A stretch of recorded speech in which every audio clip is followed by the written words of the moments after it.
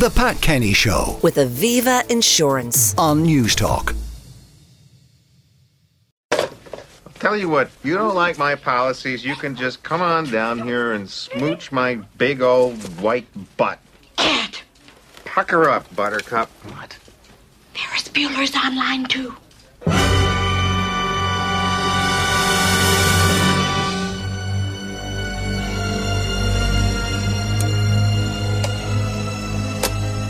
Hey, Mr. Rooney, how you doing?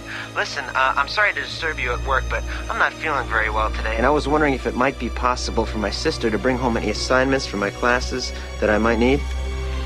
Have a nice day.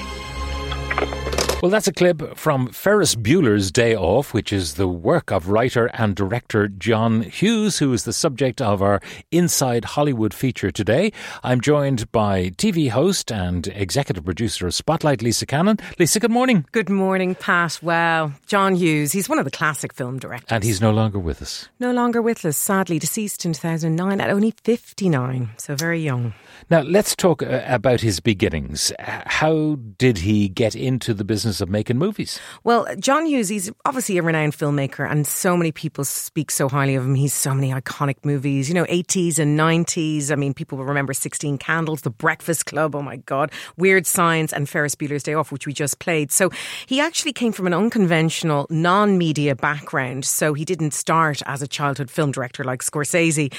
He was born on February 18th, 1950 in Michigan, and he moved with his family to Illinois, a suburb of Chicago there, where he spent most of his formative years attending a high school in Northbrook.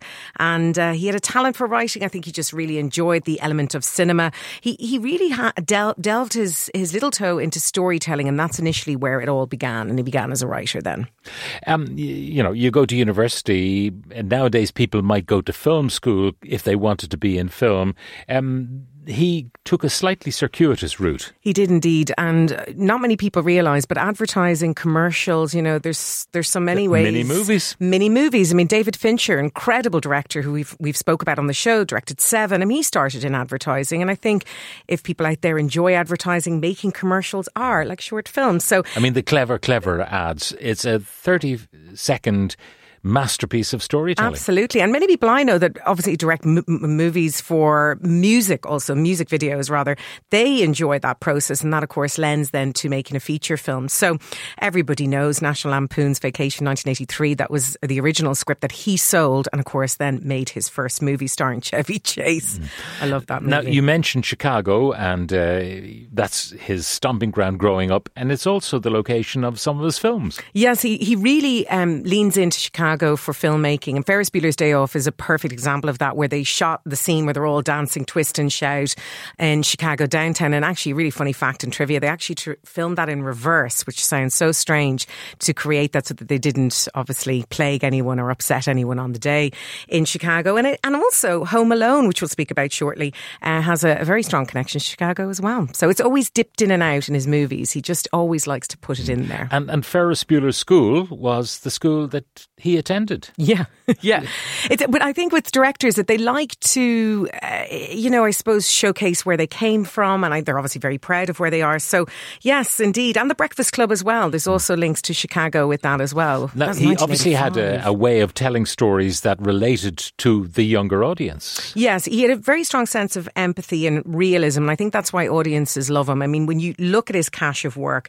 Weird Science, which many people don't know about, 1985, it's kind of a teen science flick, kind of two nerdy teenagers who create this perfect woman using a computer. I remember it when it came out, and it was box office gold. I remember being so excited when something like that came out. But then he kind of went a little bit more mature with Planes, Trains and Automobiles, 1987. We've that great comedy starring Steve Martin and John Candy. And John Candy and John Hughes had an incredible relationship, because John Candy, always kind of delved in and out of his movies. We see him also in Home Alone as well. I mean, that was a great movie, Trains, Planes and Automobiles, which was based on John Hughes' own experience of trying to get back for Thanksgiving. And, you know, with writers, with creative people, nothing is ever wasted. Nothing is ever wasted. True lifelong experiences. And I love that movie. I mean, when it came out, I think it's already become a cult classic. But at the time, people really understood the message and the kernel of taking people for what they are, never judging a book by its cover. And John Candy is an improvisation king. So a lot of the scenes that you will see in the movie is actually ad-libbed by himself and in his own dialogue. But Steve Martin's character, I thought he was wonderful because he's just that kind of straight-laced, all-American round guy who has a heart of gold. And the movie is brilliant. I mean, it was released just in time for Thanksgiving and was box office. And of course, John Candy features again in Uncle Buck. In Uncle Buck. Did you like Uncle Buck? I loved Uncle Buck. Uncle Buck is brilliant. I think it's one of the most underrated movies of John Hughes' career. And, you know, everyone talks about The Breakfast Club and, you know, the Simple Minds track and, you know, the brooding teenagers. But actually, the brooding teenager for me is in Uncle Buck. I just think it's a classic movie that people should definitely check out. But then there is that movie that is played every Christmas, year in, year out, and will be for as long as people are watching Christmas movies. And we'll take a clip from it. And don't worry about your home. It's in good hands. There are 15 people in this house. You're the only one who has to make trouble. I'm the only one getting dumped on. You're the only one acting up. Now, get upstairs. I am upstairs, dummy. The 3rd floor? Go. It's scary up there. Don't be silly. Fuller will be up in a little while. I don't want a super fella. You know about him. He wets the bed. He'll pee all over me. I know it. Fine. We'll put him somewhere else. I'm sorry. It's too late.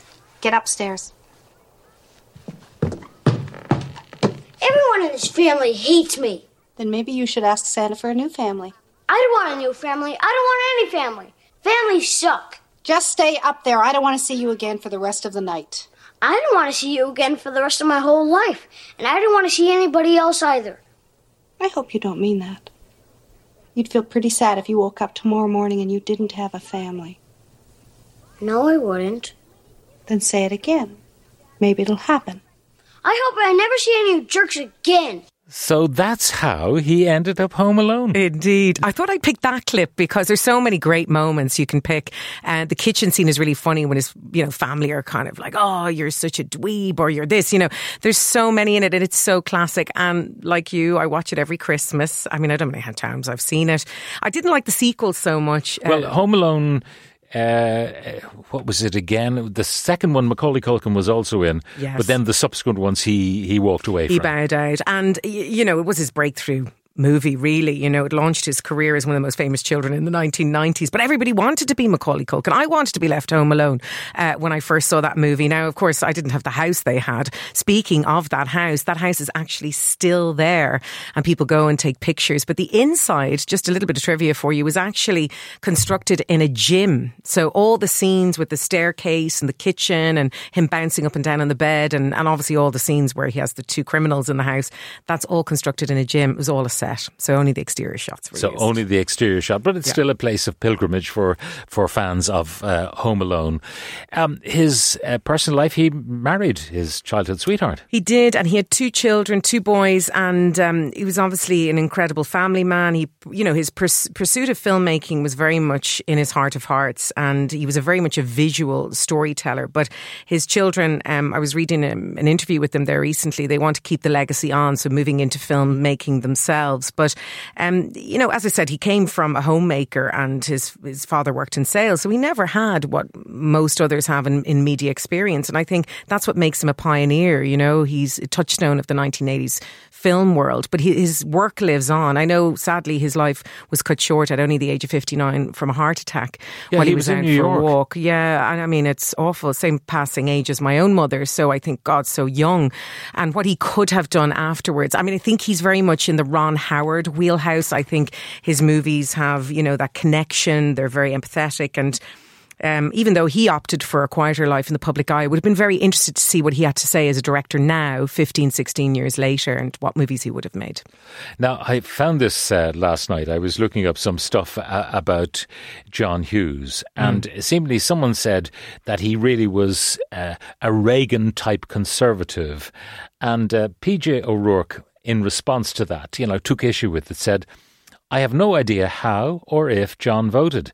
John and I never bothered to talk much about our politics. What we did talk about was the 20th century's dominant scrambled egghead, bien pensant, Butinsky, parlour pinko, righty-tighty, lefty-loosey, nut-fudge notion that middle-class American culture was junk, that middle-class Americans were passive dim bulbs, that America itself was a flop, and that America's suburbs were a living hell almost beyond the power of John Cheever's words to describe. We were becoming conservatives in the most conservational sense. There were things that others before us had achieved, and these were worth conserving. Family was the most conservative thing about John. Walking across the family room in your stocking feet and stepping on a Lego, ouch, was the fundamental building block of society. Oh, well, that's just wonderful. And that's from P.J. O'Rourke, a tribute to his friend John Hughes, who passed far too young. Far too young. Lisa Cannon, TV host and executive producer of Spotlight. Thank you very much. Thank you, Pat. Always a pleasure. The Pat Kenny Show. With Aviva Insurance. Weekdays at 9 a.m. on News Talk.